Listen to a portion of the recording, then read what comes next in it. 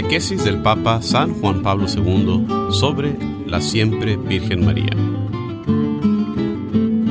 Mujeres comprometidas en la salvación del pueblo. Miércoles 27 de marzo de 1996.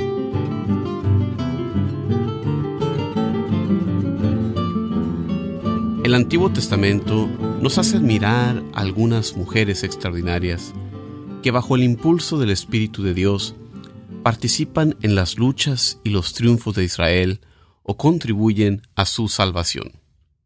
Su presencia en las vicisitudes del pueblo no es ni marginal ni pasiva. Se presentan como auténticas protagonistas de la historia de la salvación.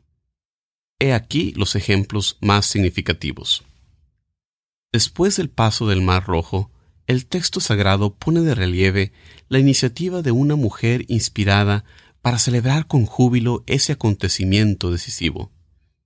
María, la profetisa, hermana de Aarón, tomó en sus manos un tímpano, y todas las mujeres la seguían con tímpanos y danzando en coro. Y María les entonaba el estribillo: Cantad al Señor, pues se cubrió de gloria arrojando en el mar caballo y carro.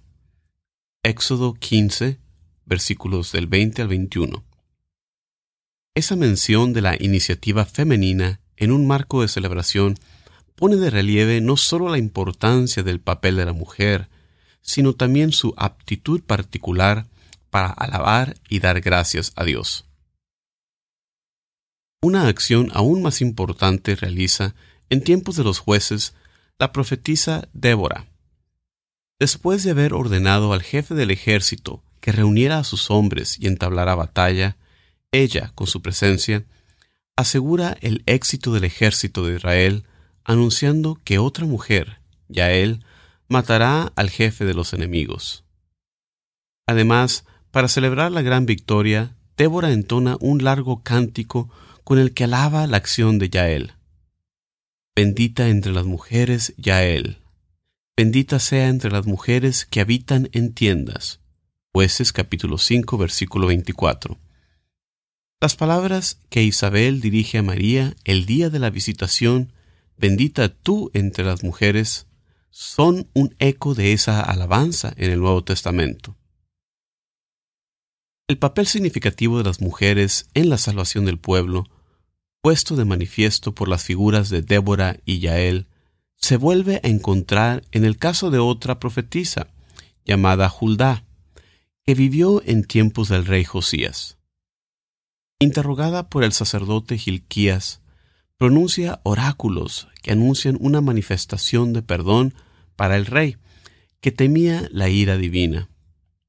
Juldá se convierte así en mensajera de misericordia y de paz. Ver el segundo libro de Reyes, capítulo 22, versículos 14 al 20.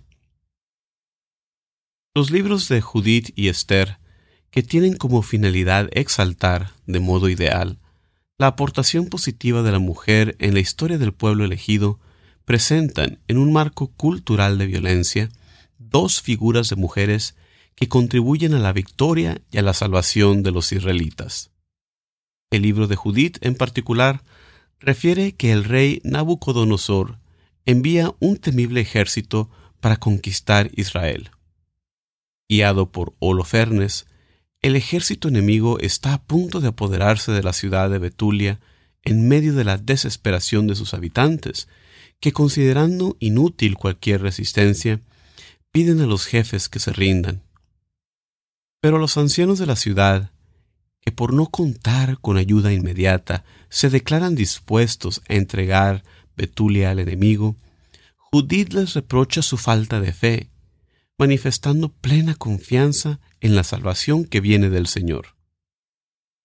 Después de haber invocado a Dios durante largo tiempo, Judith, símbolo de la fidelidad al Señor, de la oración humilde y de la voluntad de mantenerse casta, se dirige hasta Holofernes, el general enemigo, orgulloso, idólatra y disoluto. Tras haberse quedado a solas con él, antes de matarlo, se dirige al Señor diciendo: «Dame fortaleza, Dios de Israel, en este momento». Judith capítulo 13, versículo 7.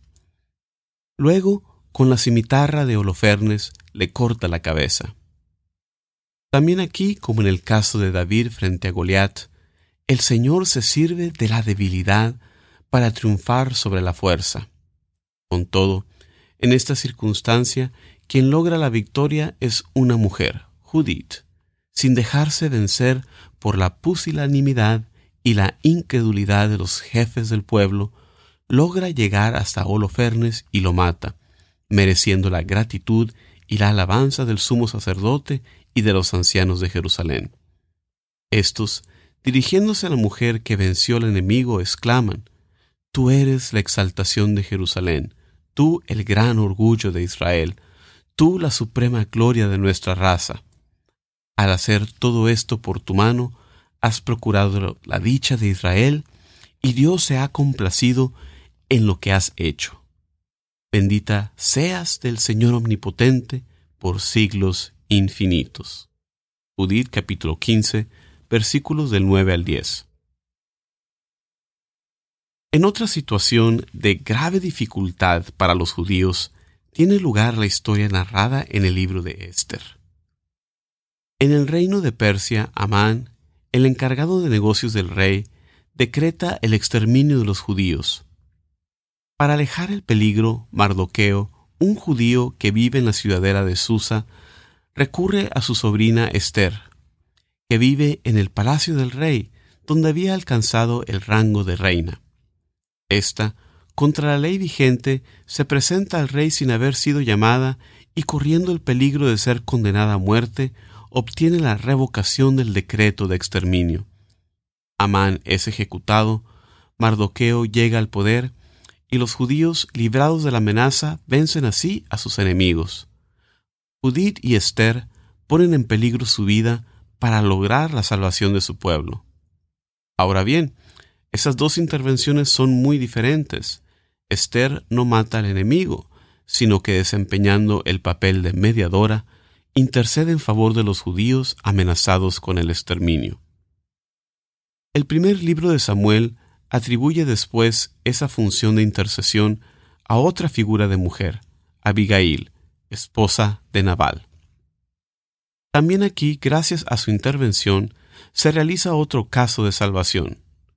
Abigail sale al encuentro de David, que había decidido aniquilar a la familia de Nabal, pidiéndole perdón por las culpas de su marido, y así libra a su casa de una desgracia segura. Ver el primer libro de Samuel, capítulo 25. Como se puede notar fácilmente, la tradición veterotestamentaria pone de manifiesto en numerosas ocasiones, sobre todo en los escritos más cercanos a la venida de Cristo, la acción decisiva de la mujer para la salvación de Israel. De este modo, el Espíritu Santo, a través de las vicisitudes de las mujeres del Antiguo Testamento, iba delineando cada vez con mayor precisión las características de la misión de María en la obra de la salvación de la humanidad entera.